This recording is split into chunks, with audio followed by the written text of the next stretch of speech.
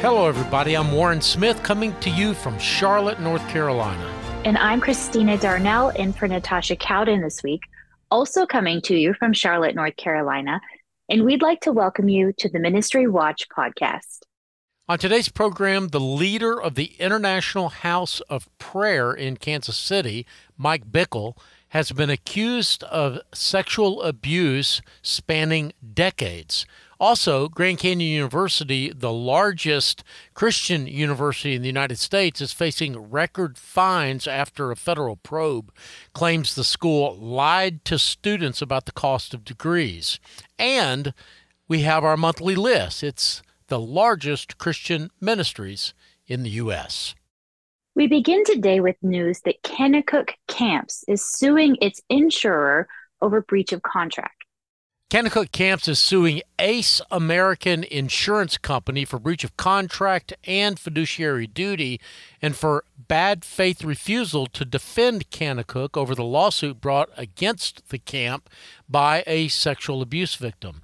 Kennecott alleges the insurance carrier withheld information from victims and threatened to deny coverage to the camp during the years immediately following the sexual abuse scandal.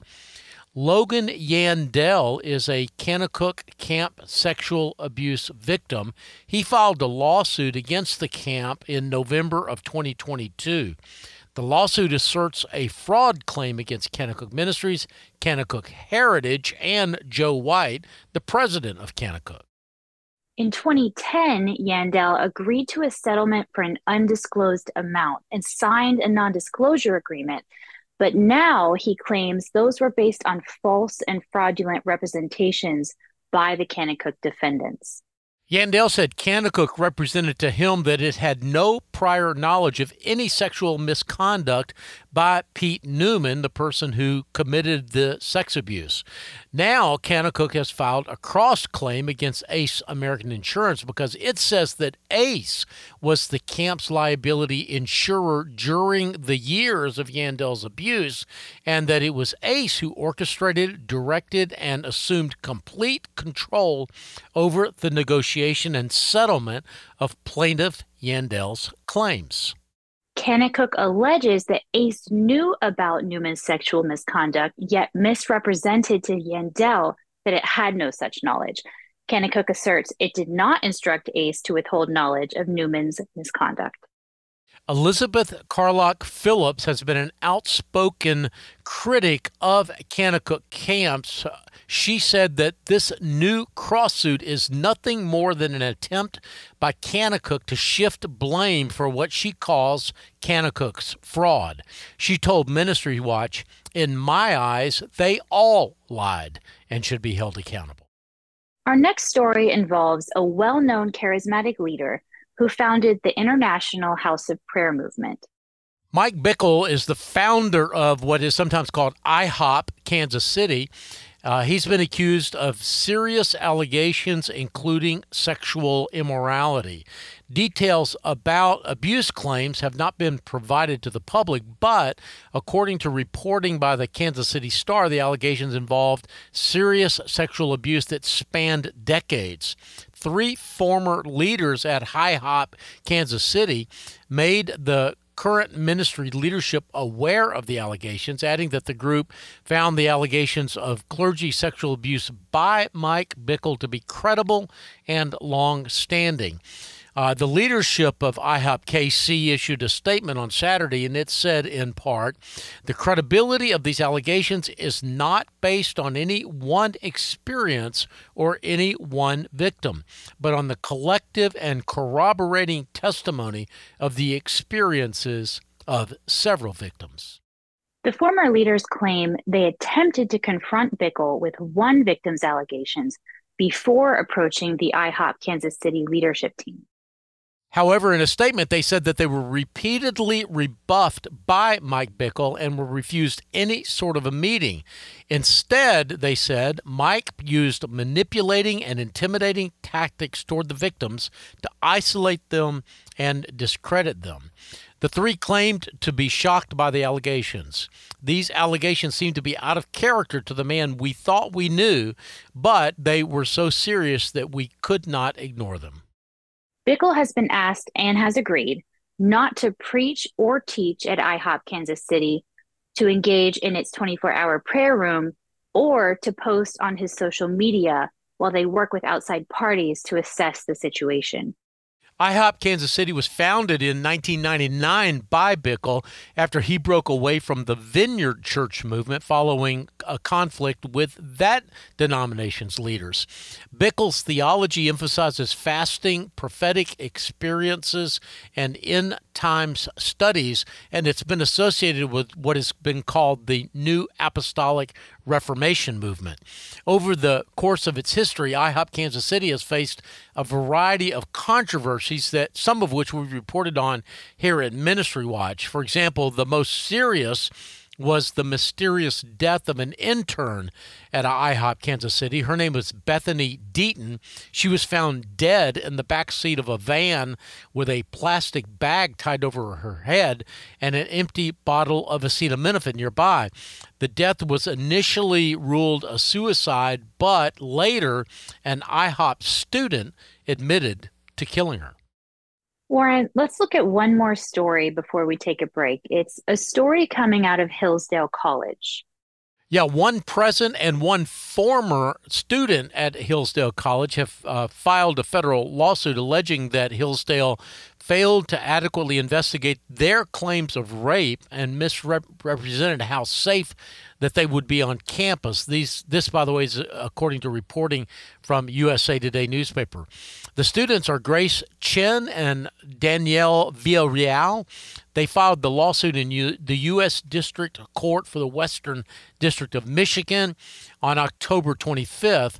The lawsuit states that Hillsdale College has deliberately fostered a campus environment that exposes students to an unacceptable and unusually high risk of sexual assault. Chen is a current Hillsdale junior and track athlete, and she claims she was raped by a fellow athlete in November 2021, and that's when she was a freshman. She alleges she reported the assault to the proper college authorities, but they failed to adequately investigate it. And then she was also not provided with a written report of the investigation findings. Villarreal is a former Hillsdale student, and she claims that she was raped by a fellow student in August of 2021. She says that she reported the rape to police and sought support from Hillsdale, but says that she was instead blamed for the rape and threatened. Villarreal subsequently withdrew from Hillsdale, but sought treatment to deal with the consequences of the rape and the lack of response by Hillsdale. She eventually transferred to Vanderbilt University.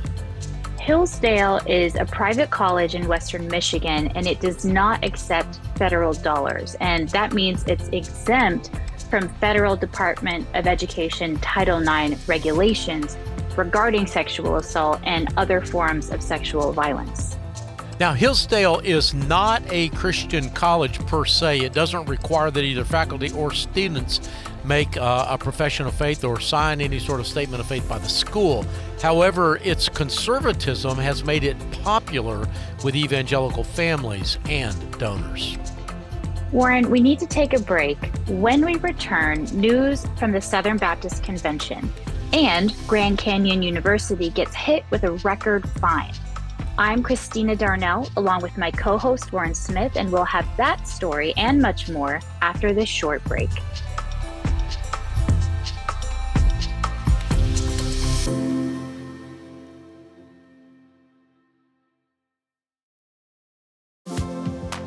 Hey everybody, Warren Smith here, interrupting the podcast just to let you know that we are coming into our year-end giving season. Ministry Watch has a big goal this year of more than $110,000 that we need to raise between now and December 31st to stay on budget for the year. If you like what you see on the Ministry Watch website or here in this Ministry Watch podcast, I hope that you will prayerfully consider giving to us during this year-end giving season. And whether you give to Ministry Watch or not, I sure do hope that you will use the Ministry Watch 1000 database to help you make your year-end giving decisions. Whatever you do, whether you give to us, your church, or to some Christian ministry, we hope you will give generously. We hope you will give wisely. And it's my prayer that Ministry Watch can help you in this stewardship journey.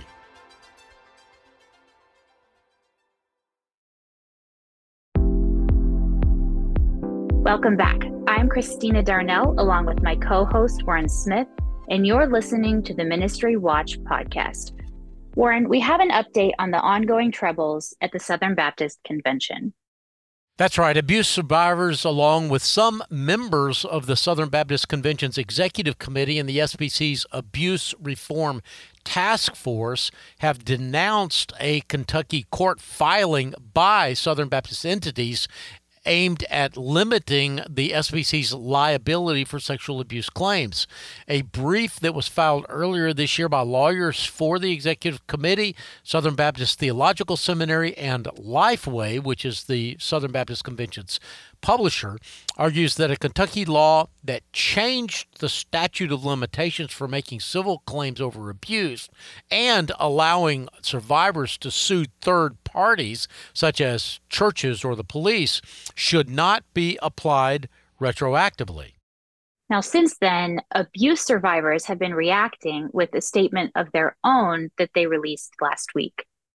There are no mincing of words here, the statement said. No holding back. This is disgusting. The survivors were Megan Lively, Jules Woodson, and Tiffany Thigpen.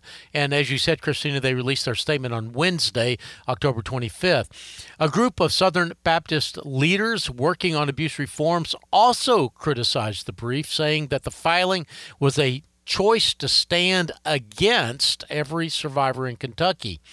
The statement went on to say, this brief and the policy arguments made in it were made without our knowledge and without our approval.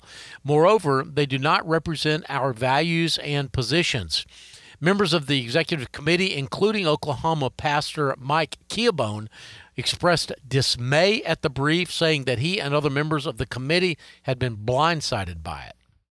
Now, Keobone is a member of a task force implementing abuse reforms in the SBC, and he said that the brief undermined survivors who had up until now been supportive of SBC reforms.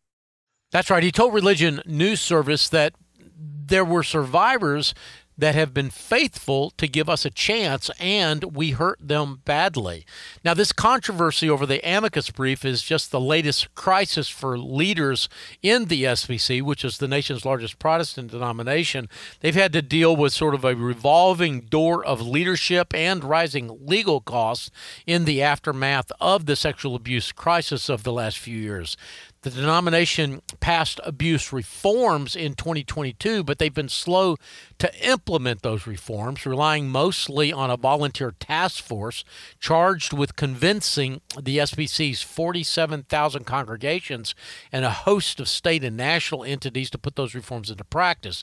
Those delays have led survivors to be skeptical that things would actually change. And Warren, we have another story related to this legal brief. We do. The Southern Baptist Convention president, Bart Barber, released a statement early on Monday morning of this week saying that he takes full responsibility for that amicus brief that was submitted to the Kentucky Supreme Court.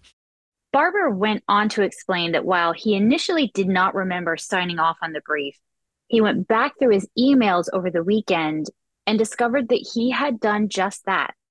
This is my doing, he said. I proved it. I take full responsibility for the SBC having joined this brief. He then expressed disappointment with himself. Barber admitted that his actions ended up hurting survivors and that although his determination to advance abuse reforms in the SBC is no less than when he began, he understands that his credibility with survivors has been harmed by this, perhaps irreparably, he said. In conclusion, Barber asked for prayer, saying, I'm counting on your prayers and I am counting on wisdom from above. I hope that I learn a little from every mistake that I make, and I hope that those of you who are angry with me today can find it in your hearts to forgive me. Our next story is out of Arizona, where Grand Canyon University is located. It faces a record fine after a federal probe into an alleged deception at the school. Grand Canyon University is the nation's largest Christian university, and it's being fined over $37 million by the federal government amid accusations that it misled students about the cost of its graduate programs. Grand Canyon University has more than 100,000 students, mostly in online programs, and it faces the largest fine ever issued by the U.S. Department of Education. Now, Warren, the university is denying these charges. It sure is. In fact, Grand Canyon issued a statement in which it said that we categorically deny every accusation in the Department of Education statement and will take all manners necessary to defend itself from these false accusations. It was a 5-page statement. And by the way, we have a link to the complete statement on our story, which is the Ministry Watch website. An Education Department investigation found that Grand Canyon lied to more than 7,500 current and former students about the cost of its doctoral program. As far back as 2017, the university told students that its doctoral programs would cost somewhere between $40,000 and $49,000. The Department of Education, though, found that less than 2% of graduates actually completed programs within that range, with 78% paying an additional $10,000 to $12,000. Richard Cordray is the Chief Operating Officer for the Federal Student Aid, an office in the Department of Education, and he said this: GCU's lies harmed students, broke their trust, and led to unexpectedly high levels of student debt. Today, we are holding GCU accountable for its actions, protecting students and taxpayers, and upholding the integrity of the federal student aid programs. Now, Grand Canyon University, as I said, has protested this. They haven't paid the fine yet. In fact, they have 20 days to appeal the fine. The department is also adding new conditions that the school must meet to receive federal money in the future. Warren, we're going to take another break. When we return, our lightning round of ministry news of the week. I'm Christina Darnell with my co-host Warren Smith. More in a moment.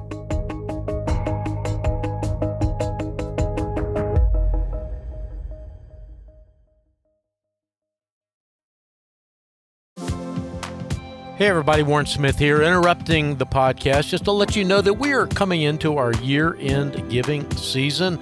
Ministry Watch has a big goal this year of more than $110,000 that we need to raise between now and December 31st to stay on budget for the year. If you like what you see on the Ministry Watch website or here in this Ministry Watch podcast, I hope that you will prayerfully consider giving to us during this year-end giving season. And whether you give to Ministry Watch or not, I sure do hope that you will use the Ministry Watch 1000 database to help you make your year-end giving decisions. Whatever you do, whether you give to us, your church, or to some Christian ministry, we hope you will give generously. We hope you will give wisely. And it's my prayer that Ministry Watch can help you in this stewardship journey.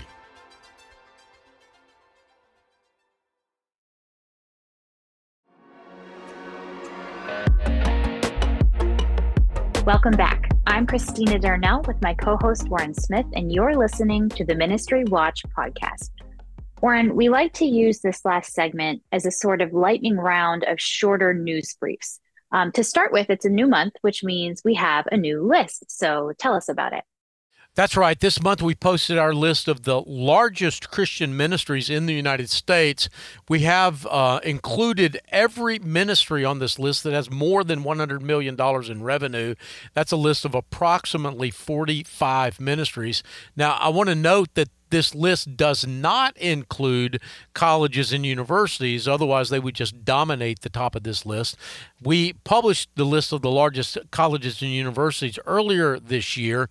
And once again, you can also find that at the Ministry Watch website. I should add, too, Christina, that these 45 ministries represent about $14 billion in annual revenue. And there are some notable changes on this list compared with last year. Yeah, and that's unusual because, these ministries are so big and there's usually a lot of space between them. We don't often see that much movement from year to year. This year, though, Samaritan's Purse grew dramatically by more than $400 million in a single year, and that moved it from number 4 to number 2 on the list. Other big movers on this year's list include Mercy Ships, which added about $100 million in revenue and jumped from number 35 to number 17. Also, Waterstone, which is a foundation that helps donors dispose of, or donate, I should say, non-cash assets like real estate and other things, and the Children's Hunger Fund, which came in at number 23 this year. Also, Young Life is worth a special note. It sure is. Though it moved up only a few spots, it added more than $110 million in revenue in a single year. That allowed it to leapfrog Habitat for Humanity, Convoy of Hope, and some other really large organizations. There are also several new organizations on the list, organizations that for the first time went over $100 million in revenue. They include Church World Service, In Touch Ministries, World Relief, the Trinity Broadcasting Network, Turning Point for God, which a lot of people might not recognize that name, but that's David Jeremiah's teaching and preaching ministry, Alliance Defending Freedom, and Charity Water. Now, we also have another list worth mentioning, and that is our top 10 stories of the month. That's right. If you're new to our website, or if you haven't been back to the website in a while, the top 10 stories of the month, in this case, of course, the month of October, is a great way to kind of bring yourself up to speed on what the biggest stories are for the month. And this month's list includes stories about Andy Stanley, Tommy Nelson, the pastor of Denton Bible Church in the northern suburbs of Dallas, and Liberty University. And our most read story from last month was an article detailing the history of embattled Pastor Mark Driscoll. You can find this list by going to the Ministry Watch website. It's right on the front page. Now, moving on, who is in our ministry spotlight this week? One for Israel is the ministry that we've highlighted this week. It began in 1990. It's headquartered in Israel, and it started out as a Bible college and seminary. It was known as Israel College of the Bible for many years. It was the only accredited evangelical Hebrew-speaking seminary in the world. It's one of the top-rated ministries in our database as well. It gets a donor confidence score of 97 out of 100, 5 stars out of 5 stars in terms of financial efficiency, and an A transparency grade. And then who did we highlight in our ministries making a difference? Well, when you say we, Christina, that means you. So I will just share that the ministries that you found for us this week include the Fellowship of Christian Athletes, which is celebrating a record-breaking year of summer camps worldwide. More than 110,000 campers participated in more than 1,000 FCA camps around the globe this year. And by the way, FCA is another very highly rated ministry in our database, 92 out of 100 donor confidence score and an A transparency grade. And kind of at the other end of the spectrum in terms of size, I wanted to mention the Block Cares, which is a nonprofit affiliate of the Block Church in Philadelphia. It's connecting with inner city youth through practical hands-on projects such as building a playground for an elementary school, which it dedicated in August of this year, and mentoring high school students. The Block Cares also collaborates with other local ministries and nonprofits to help invest in youth, such as hosting a family painting night and teaching students about health and nutrition through cooking classes. It's really the kind of grassroots, community-based organization that I think really makes America great, and I'm delighted, Christina, that you found it, and we highlighted it this week. And I should also mention that we have news from Every Generation Ministries and Children of the Nations. To see news about all of these ministries that we just mentioned, go to ministrywatch.com. Look for Christina Darnell's Ministries Making a Difference column. You should be able to find it right on the front page. Warren, any final thoughts before we go? Well, I did want to mention to our listeners that we're entering the most critical time of the year for Christian ministries, including Ministry Watch, of course, when it comes to fundraising. We need to raise about a quarter of our budget. That's about $110,000 before the end of the year this year. And we're not alone. Some ministries raise as much as 30 to 40% of their annual budgets in the last 60 days of the year. Now, if you'd like to help us reach our year-end goal, of course, you can go to ministrywatch.com and hit the donate button at the top of the page.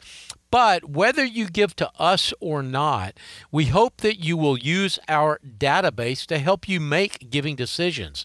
The database can be found by going to ministrywatch.com and hitting the bright red Ministry Watch 1000 button at the top of the page.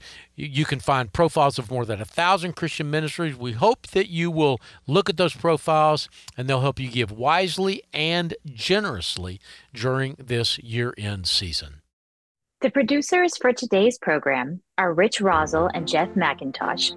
We get database and other technical support from Stephen Dewberry, Rod Pitzer, and Casey Sedeth.